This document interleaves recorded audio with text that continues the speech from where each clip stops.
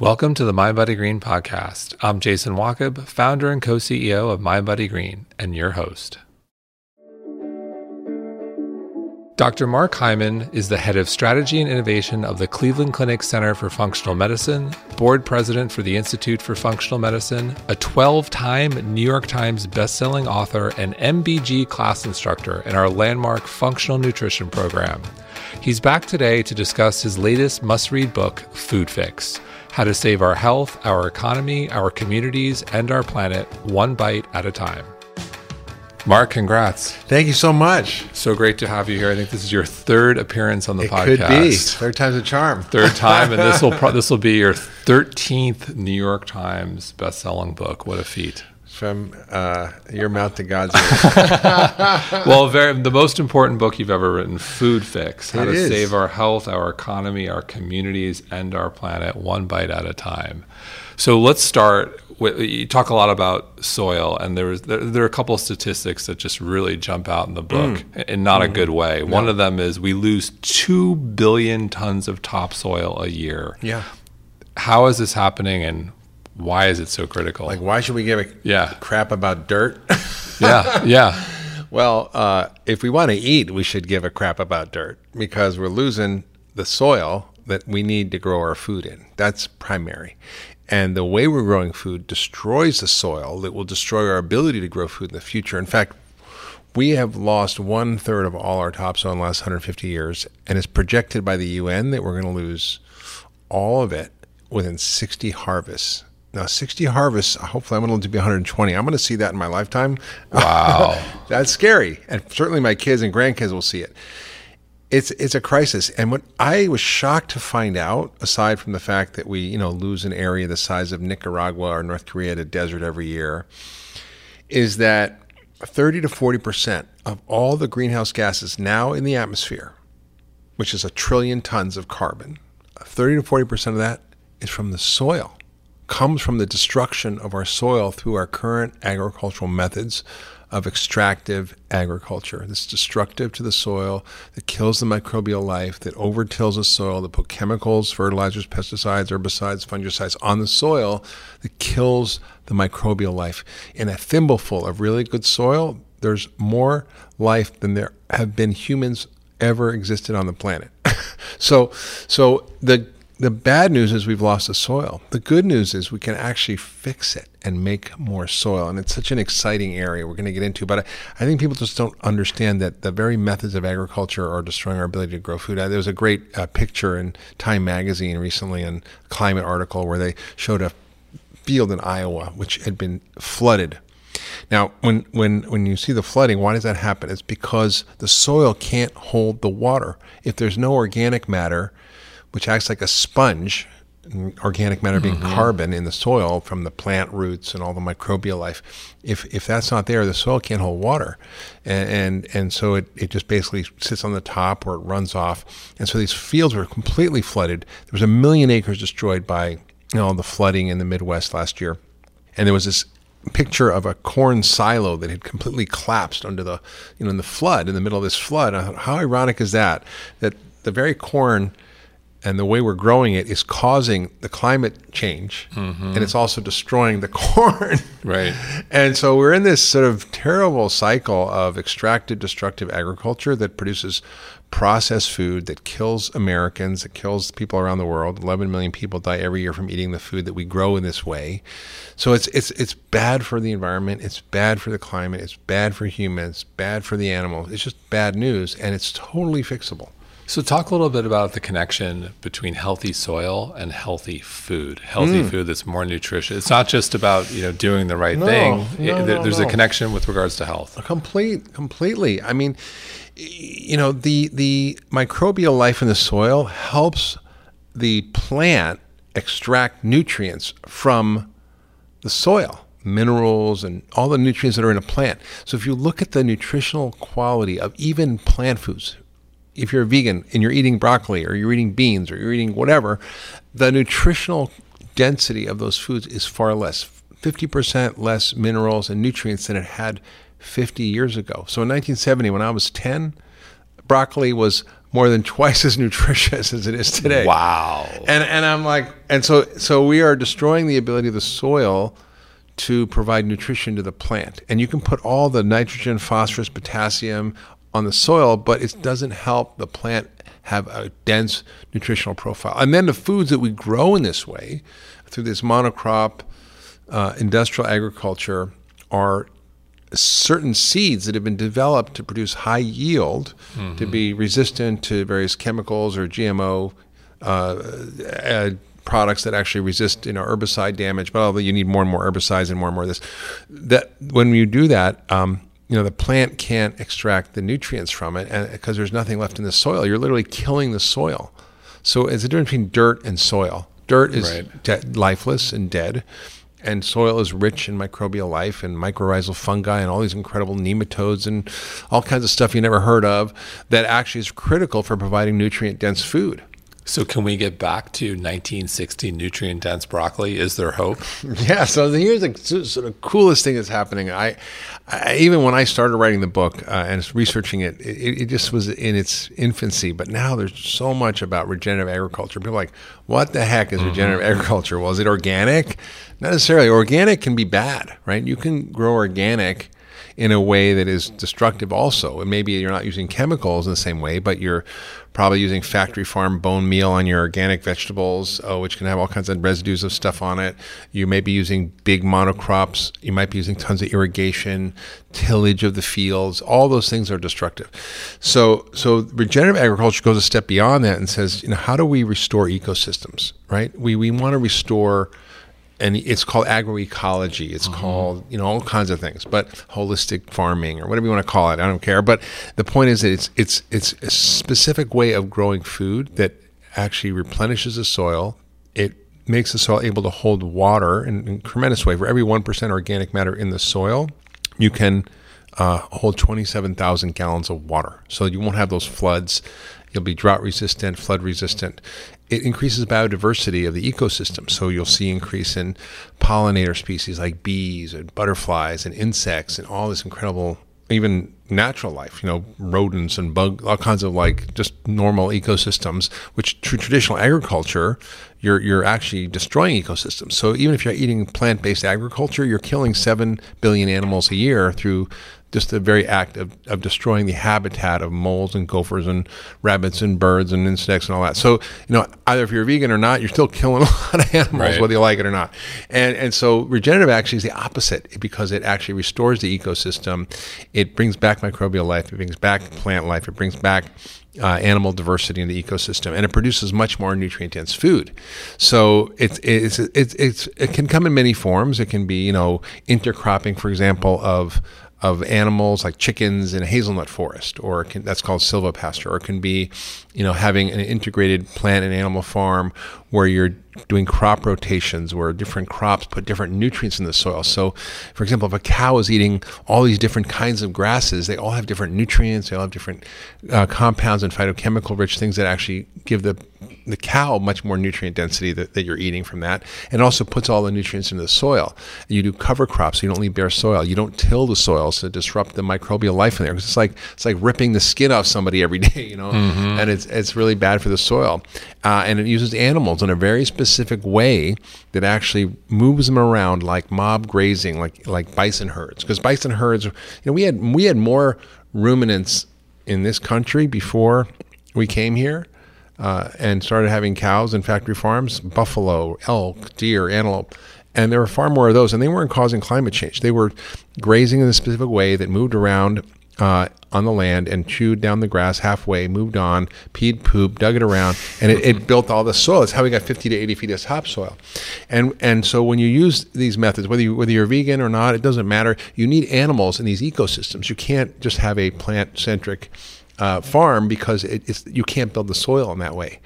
And what's amazing is that the UN has said recently that in their report on climate change in the land, that if we took 2 million of the 5 million degraded hectares of land around the world that's been destroyed by conventional agriculture, and we restored it using regenerative agriculture, which would cost $300 billion, which is less than Medicare spends every year just on diabetes. Okay. Right. And less than the total global military spend for 60 days. If we did that, we could stop climate change for 20 years. I mean, stop the progress and have more time to fix it and figure out things. And we use this incredible carbon capture technology that is able to store more than 3 times the amount of carbon in the atmosphere. It's available everywhere on the planet. It's free. It's been around for billions of years, and it's called photosynthesis. It doesn't require any extra investment, and we have the technology. We don't need to invent anything else. And what's so exciting to me is that people are getting this. General Mills is committed 1 million acres to regenerative ag. Danone, and just a couple of days ago in the paper, announced that they were investing in regenerative ag by training farmers and paying for their conversion from conventional farms to regenerative farms. That's striking to me. You hear Kellogg saying we're getting glyphosate out of our cereal by 2025. These are all signs that the food industry is actually getting this and wants to do this. And the government is also trying to help a little bit too through policy change, but they're behind the food industry on this. Well, it's huge. And when you have companies like General Mills, Danone, Kellogg's, the UN, change is happening. And that's a great thing. Yeah. And so when I think of regenerative ag, we talk about animals, that first comes to mind, but I also think about what about fish? What about what's going on in the water and sea? Because I'm more like a pescatarian these days anyway. Yeah, sure. Well, I mean, there's a lot of issues with fish. I mean, first of all, fish is an incredible food. Most of the world evolved on and around oceans and seashores, where most of the populations lived historically and depended on seafood. There's 500 million people that today depend on fish and seafood for their health and their food. And by the way, the coral reefs are being destroyed, and those are because of climate change, and those are threatening these fish supplies. But we're mining the oceans. We're destroying our fish populations. I remember being in Newfoundland, where there was this giant cod fish processing plant, and we went. We had to get to this town only by boat, and it was like the sort of this cod fishing mecca. And it was like a ghost town, and there was closing sales everywhere. And we went to the dock, and there were fishermen pulling up a few little skinny little cod out of the water. And I was like, this is terrible. So we've overfished the oceans and specifically certain populations. And so we have to be very careful about what we're eating. And there are a lot of great places like the Monterey Bay Aquarium, which you can look at, what are the safe fish to eat, clean fish, which is .com, which you can look at what are the sustainably raised or harvested fish. So there's guides out there, but you want to stay away from the big fish, that mercury. You want to worry about the microplastics too. That's a whole other thing. I don't know how bad that is for us, but I do worry about it. I think it's there's some fish have significant amounts of microplastics from all the pollution that we have.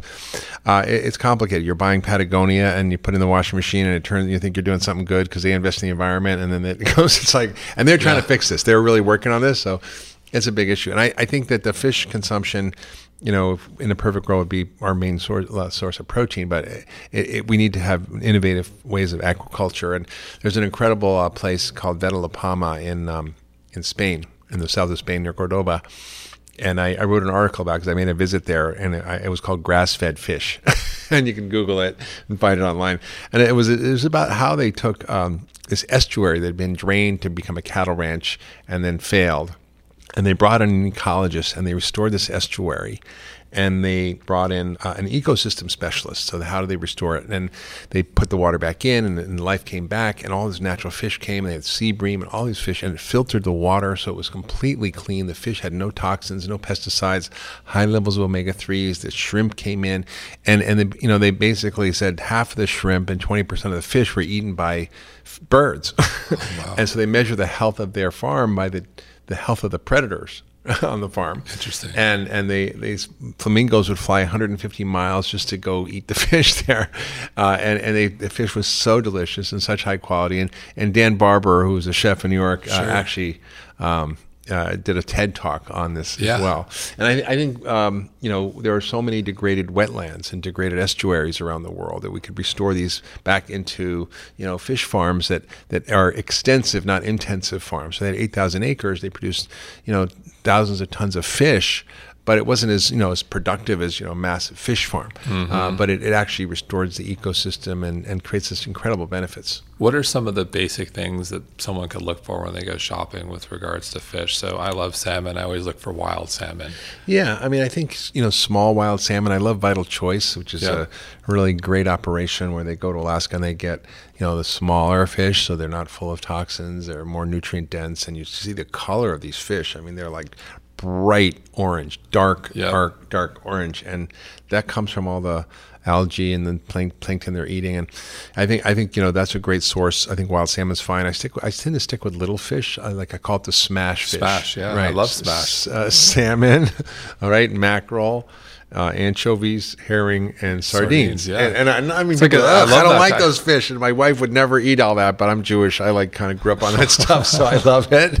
And I, you can go to Russ and Daughters here in New York City, and they have all that stuff. We go. Colleen and I take our dog. We go every Saturday. There's one in the Navy Yard. That's the key. There's no line. Oh, yeah. Yeah, you got to come to Brooklyn Navy Yard. Oh, really? I think I just gave it away. Wait, there's a Russ and Daughters? There's a Russ and Daughters in the Brooklyn Navy Yard. Well, I'm moving to Brooklyn. Here. I didn't tell you that. You are? Yeah. We'll talk about that later. Right. So I think, we have to be really smart about the fish. And I think I am concerned about what's happening in the oceans. And I think we can innovate around that as well. So, we all know processed food is bad for you. We love Michael Pollan, eat food, not too much, mostly plants. But I think what's unclear to so many, why process food? Yeah. Like, what is it exactly in the process of the processing, or what's in the food that makes it bad? Is it omega-6? Like, what is going on? Okay, so there's basically something called ultra-processed food, right? Because, if you make at home, you make a carrot muffin, it's processed, but right, that's okay because all the ingredients. They can, you recognize the food. It's a carrot, it's flour, whatever. Although I like more almond and coconut flour now, but this term ultra processed food is about the food made from ingredients from commodity crops, mostly corn, wheat, and soy, mostly in the form of white flour, high fructose corn syrup, and refined soybean oil, that get turned to all different sizes, shape, colors, and tastes of extruded food-like substances. That if you covered the front of the box of a package and looked at the ingredient list, you couldn't tell what it was just by looking at the label, right? If you get a can of tomatoes, it says tomatoes, water, salt, right? You get a can of sardines, it's olive oil, salt, and sardines, right? So the ultra-processed food is become 60% of our calories. And it kills 11 million people a year, and I think that's conservatively around the world, and results in 250 million years of disability for our population every single year. And it drives diabetes, obesity, heart disease, cancer, dementia, autoimmune diseases, and there's all sorts of ingredients in ultra-processed food. So the main drivers are the starch and the sugar, right? The high fructose corn syrup and the refined white flour. A lot of people know to look out for HCFS now. But even any sugar. I mean, you can go to Whole Foods and get into trouble too. So I think, but those are the raw materials for ultra processed food, and then there's all the other additives and ingredients like maltodextrin and all the various binders, things the fillers, the gums. Yeah, and some of these things are terrible, like the emulsifiers that are in processed food, like carrageenan and xanthan gum and all these things. They actually are causing a leaky gut and autoimmune disease. There's really good data on this. And so it leads to tremendous amounts of inflammation, whether it's the omega refined oils that are oxidized easily, whether it's the sugar or the starch, which are equivalent. In fact, white flour is worse than table sugar in terms of its effect on your blood sugar. And so these become our culture, it's become our diet, and it's become what's normal. And we could, go to great lengths to actually have an impact by some simple choices, which is if food is made from these commodity crops that are turned industrial food, don't eat them. I mean, it's a simple act, and it doesn't take that much to figure out. All you have to do is look at the label. And if you're going to have flour, try to have it from other kinds of grains, heirloom grains, things that aren't basically commodity crops. Wheat flour is a huge issue. So let's just take wheat. Why is that bad? There's 4 reasons. One, the new wheat that we're eating is dwarf wheat, and the guy won the Nobel Prize. It's a short, stubby wheat that's drought resistant. It grows in tough conditions, which is good. The guy won the Nobel Prize for it. But it's super high in starch, so it's actually cause amylopectin A, which is a superstarch that raises your blood sugar more than table sugar. 2, when they bred those plants, they have way more gluten, which is why everybody's gluten sensitive, because there are way more inflammatory forms of gluten. And 3, when the wheat is harvested, they spray it with glyphosate. Even though it's not a GMO crop, the glyphosate or weed killer basically defoliates the wheat, so it's easier to get the kernels off. And that's right at harvest, so it's in the food. That's why your Cheerios have more glyphosate than the vitamin D or vitamin B12, which are added to it, right? And that's why General Mills and Kellogg's getting off this stuff, because they're feeling the heat from that. And that was from the Environmental Working Group, which was great. And and by the way, the glyphosate is bad for your gut and your microbiome. It's caused potential cancer. It has epigenetic effects that I've seen in some animal studies that are terrifying to me. And it's in everything. And I try to eat healthy and avoid processed food and GMO food and blah, blah, blah. But I checked my urine for glyphosate, and I thought self-righteously I'm going to be like fine. I was in the 50th percentile. Wow. And I was like, holy crap. And so it's everywhere. And then the fourth reason is when they preserve the wheat, they put in calcium propionate, which is a preservative for the wheat once it's in the bag or the flour, and it's in all baked goods. And why is that bad? Well, propionic acid is a neurotoxin, and it affects behavior and is shown to cause behavioral issues in kids when they feed them bread without it, and with it, it changes their behavior. So why kids have ADD and behavioral issues and focus and hyperactivity.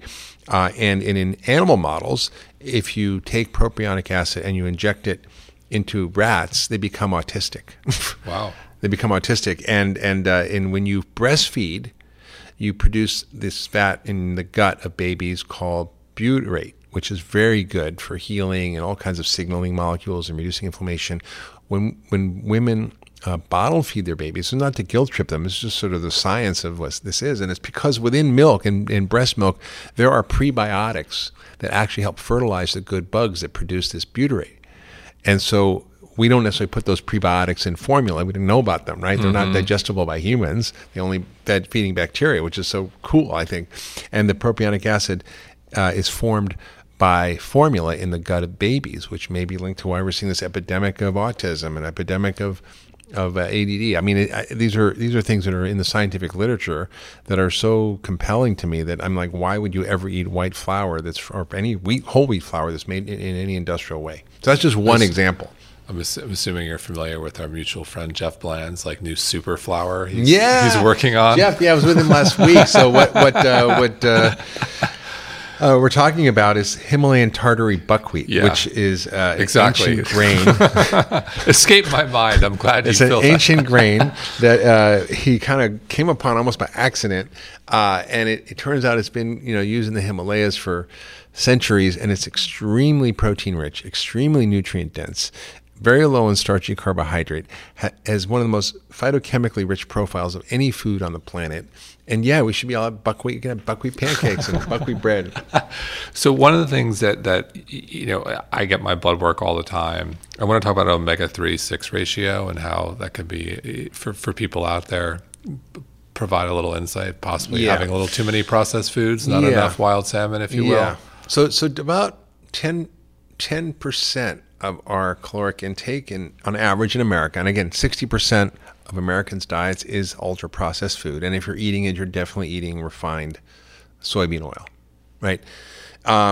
And so why is that bad? Is it bad? I think, there's a lot of conflicting research out there. So some research shows that if you focus more on plant-based oils, you're healthier, you live longer, you have less heart attacks. And I think a lot of these studies are population studies, which, it's challenging to prove cause and effect. Some are experimental studies.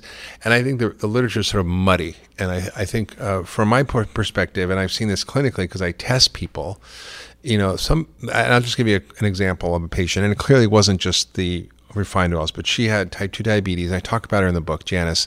She was very overweight, 243 pounds. She was on insulin for 10 years. She had heart failure. She had kidneys were failing. Her liver was failing. She had high blood pressure, a pile of meds. And we got her blood work done. And normally, historically, our ratio of omega-6 to omega-3s was anywhere from, 1-to-1 to 4-to-1 omega-6 to omega-3s. Because we lived in coastal areas. We ate a ton of fish. All wild animals are full of omega-3s. All wild plants are full of omega-3s. So it was just a predominant fat of our diet. And we never really ate these until the last, 100 years or so. And she had a ratio of 20-1, which we know is not uncommon for people eating junk food and processed food. And was that the cause of all her stuff? No, but I don't think it helped. And I think I would encourage people to eat, first of all, I would not eat soy or corn oil because of how we grow those plants, right? So that's sort of like how to avoid that, just for that reason alone, because you're causing climate change, destruction of the ecosystem, blah, blah, blah. From a health point of view, I think, we want to eat more whole food fats. So whether it's a fat from a nut or seed, better than the oil extracted from it, right? Olive oil is a little different, but it's unrefined mostly. It's extra virgin olive oil. Expeller pressed, cold pressed oils are a little better. Organic is better. Non-GMO is better. I mean, canola oil, rapeseed oil was abundant in omega-3s. A lot of that's been bred out of it. It's now a GMO crop, which is sprayed a lot. So what are you getting as you're doing this? It's not something I have in my kitchen. I think you're going to get these fats from your diet. If you eat whole foods, plant foods, you're going to get these nut and seed oils if you eat nuts and seeds. Right. And if you eat beans, So you mentioned plants, leads me to a great quote you had in the book. Plants are good, meat is bad, is nuanced. Yeah. Can you unpack that for a little bit? Yeah, well, just getting into the science of all this, I've read over 700, 800 papers for this book, and I was sort of shocked to find that the traditional view, which is that if you're a vegan, you're helping the planet, and that's the best way to end climate change and so forth. Aside from the 7 billion animals that get killed when you're eating plants, the story's not so simple. So yes, factory farming of animals is bad. Should be banned. It's bad for the animals, bad for humans who eat the animals, and it's bad for the climate, the environment, just on so many levels. It's so destructive. But that doesn't automatically mean that eating grass-fed or regeneratively raised beef is bad also. And we can debate the health issues all day long. I think I've done that before in many other books. And as a side note, you want to read about them, fine. But in terms of the effect on climate, let's just sort of stick with that. The way to restore soil is through the use of animals. There's no way around that. That's just what the science shows. And so integrating animals into agriculture in a specific way that we talked about is going to help reverse climate change more than being a vegan. And just an example, the Impossible Burger, which is touted as saving the planet, saving humanity, and so forth. I have a number of issues with it, and I've spoken about this. It's a highly processed food. It has 47 novel proteins, meaning just new to nature, which I always worry about, whether it's a drug or a genetically engineered product. And not all genetically engineered things are bad, but the FDA wouldn't even approve it, and they had to get a group of, quote, independent scientists that were all had been working for Monsanto to prove it.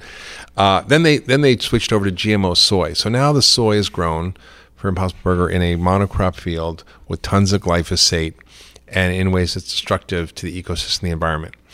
When you compare it to a factory farm burger, 100% better. It's 10 times better, right? So let's say a factory farm burger releases 30 kilos of carbon per burger. The Impossible Burger is 3.5 kilos. So it's 10 times better. But when you look through the regenerative process, and this was an independent life cycle analysis done by a company called Qantas that looked at both the Impossible Burger and the White Oak Pastures Farm in the southeast, they found that the regeneratively raised burger, when you add in everything, methane from the cows, the whole thing, the way it affected the ecosystem, that removed 3.5 kilos of carbon from the environment. So you'd literally have to eat one regeneratively raised beef burger to offset the carbon emissions of an Impossible Burger. So I think we just have to. It's nuanced, It is nuanced, and I think we should all be eating food grown in a regenerative way. That should be our aspiration. It's not possible right now, right? It's not possible because there's not enough of this around. But there are resources like Thrive Market we talked about, which offers regeneratively raised products and regeneratively raised beef. There's places like Mariposa Ranch, which you can go direct to the rancher and buy it $8 a pound, which is basically, $2 for a 4-ounce serving, which is probably less than a McDonald's hamburger, right? And you can do that in sustainable ways. You can search out your local farmers. So you can go to farmers markets, you can join a community-supported agriculture group, you can start a community garden. There's a lot of ways to be part of this. What are your immediate tips for someone listening who's saying, all right, I want to do a better job of eating in a way for the future with regards to climate change? Yeah, I think we become regenitarians. I like that. Regenitarian. And it's, there's a lot of, variety in that framework. You can be plant-based, you can include meat, you cannot. But it's being aspirational to seek out your food from sources that add value back to the environment, that are taking care of animals that are grown on those pieces of land, that restore ecosystems, that conserve water, that reduce the use of chemicals. And I think, and what's going to result is you're going to have much better, higher quality food that's more nutrient dense. Mm-hmm. You're going to be healthier, and the planet's going to be healthier, and the animals are happier, and everybody wins. So I think, like I said, there are ways to find resources online around that. Like Thrive Market is a great resource. Mariposa Ranch, I talk about a lot of these in my book. And I think, moving more towards even choosing non-GMO, right? Just do that alone. And it doesn't say GMO on the label. So you have to pick the things that say non-GMO, because they do label that. I'm curious, do you even touch corn these days? I probably do have corn on the cob in the summer, for sure. I might. Because a lot of people will say, corn's just, whether it's GMO or not, it's, a lot of people just say avoid it. And I love Mexican. I love guacamole. There's nothing like a good tortilla. I love siete, but can't always get siete. The thing is, the corn we eat isn't the corn we ate, right? Sure. There were so many varieties of corn. They were so nutrient dense. They were full of phytochemicals, and our kind of modern corn is just so depleted. And I think, if we can go back to trying to eat weird food and eat heirloom food like the Himalayan Tartary buckwheat, the more we do this, the more it's going to move the market. Right. Who would have thought that General Mills is going to invest $1 million. It's awesome. I remember at Expo West a year ago, they made a huge statement. Yeah. It's a big deal. Yeah, it's a big deal. So not that your Fruity Pebbles is a healthy breakfast, but still. Well, that's why I was asking. It's like, what should people buy? Because at the end of the day, people vote with their dollars, because these companies are all public. People stop buying something. They want healthier options. They adjust. And so people are voting with their dollars, and they're trying to change. Yeah, we can move the market. We can do that. And I think, even the government is, even in this administration, they're doing things in this space. And they in fact, I heard the Deputy Secretary of Agriculture give a talk explaining how the FDA, the EPA, and the USDA partnered together to try to end food waste, and looking at a whole broad range of policies and regulations and innovations and supporting innovation around food waste. And so whether you want to just be active in your own kitchen, whether you want to have a small compost pile in your house, whether you want to have a little garden in your backyard or a community garden, there's so many things you can do. Even being politically active locally. For example, in Massachusetts, they passed a law that didn't allow anybody who was a food company to have a ton of waste a week. So if you had a ton of waste a week, you couldn't just throw it in the garbage or the landfill. And just to back up on that, why is food waste bad? Well, we waste 40% of our food. It's about a pound per person a day in America. It's about $1,800 for a family of four. If we had to grow all the food we wasted around the world on a piece of land, it would take the entire landmass of China, and it's a waste of $2 trillion. That's not even the worst part. The worst part is after we throw it away, it turns into greenhouse gases. So it off-gases methane when it rots in the landfills, which is 25 times more potent than carbon dioxide as a greenhouse gas. And if food waste were a country, it would be the third largest emitter of greenhouse gases after the U.S. and China. Wow. So don't just throw your garbage in the garbage. Throw your waste in a compost bucket or a pile. And you can do that. And in Massachusetts, they outlawed this, throwing away this waste. And what that led to was all kinds of innovation. So Vanguard Renewables partnered with local dairy farmers who were losing money, and they built these anaerobic digesters where this one farm gets 3 tractor trailer fulls every day of food waste from Whole Foods or Safeway or wherever, and throws it in with some cow poop, and it turns into electricity. It literally digests it and turns into electricity for 1,500 homes. So the Vanguard Renewables sends the energy to the homes and makes money. They help the farmer build the thing. The farmer makes $100,000 off of it, where he was losing money. The average farmer loses $1,600 a year. So you've got this incredible win-win-win, and it's just a great innovation. And there's only a few of these in America. In Europe, there's 17,000 of these anaerobic digesters. So we have so much opportunity to work on this together. People have awareness and people make choices, and then you can try to get an ordinance like they did in San Francisco, where it's mandatory composting in this city. You can influence your local school, like my friend Jill Shaw in My Way Cafe in Boston, where she put in real kitchens and got chefs to make great recipes that the kids would eat within the school budget, within the school nutrition guidelines, and has revolutionized the schools in Boston. And we're taking this nationally. There's a whole movie about it. So I think there's so much opportunity if people want to get engaged. So my last question is about the future. Where do you want this conversation to be a year from now? Where do you think we're going? Well, if I have anything to do with it, I think you do. I think if I have anything to do with it. Well, my book, Food Fix: How to Save Our Health, Our Economy, Our Communities, and Our Planet One Bite at a Time, is the beginning of a conversation and awareness building. And that's really the first part. But I've partnered with an incredible team, a bipartisan team of Washington insiders who know how to make sausage in Washington, who reached out to me. And maybe it's vegan sausage, I don't know, but it's make sausage in Washington. And they reached out to me, and they ran the One campaign, which was essentially Bono's effort to get money for AIDS and poverty relief in Africa. And he got $87 billion on $30 million of philanthropy appropriated from Congress to help. So that's what we're going for, kind of a moonshot on this. And we put together an incredible coalition. It's really historic. I mean, the Democrats and the Republicans were sitting in a room on Monday planning this all out. And they know how to actually get stuff done in Washington through existing mechanisms like appropriations and budget reconciliation, all these sort of technical things. The government runs, right? It's not shut down. It works. Rather than people say it's not working, you're not having maybe big breakthrough policies, but it all can get done through these back channels in a very quiet way that have tremendous effect. And so we're focusing on food as medicine.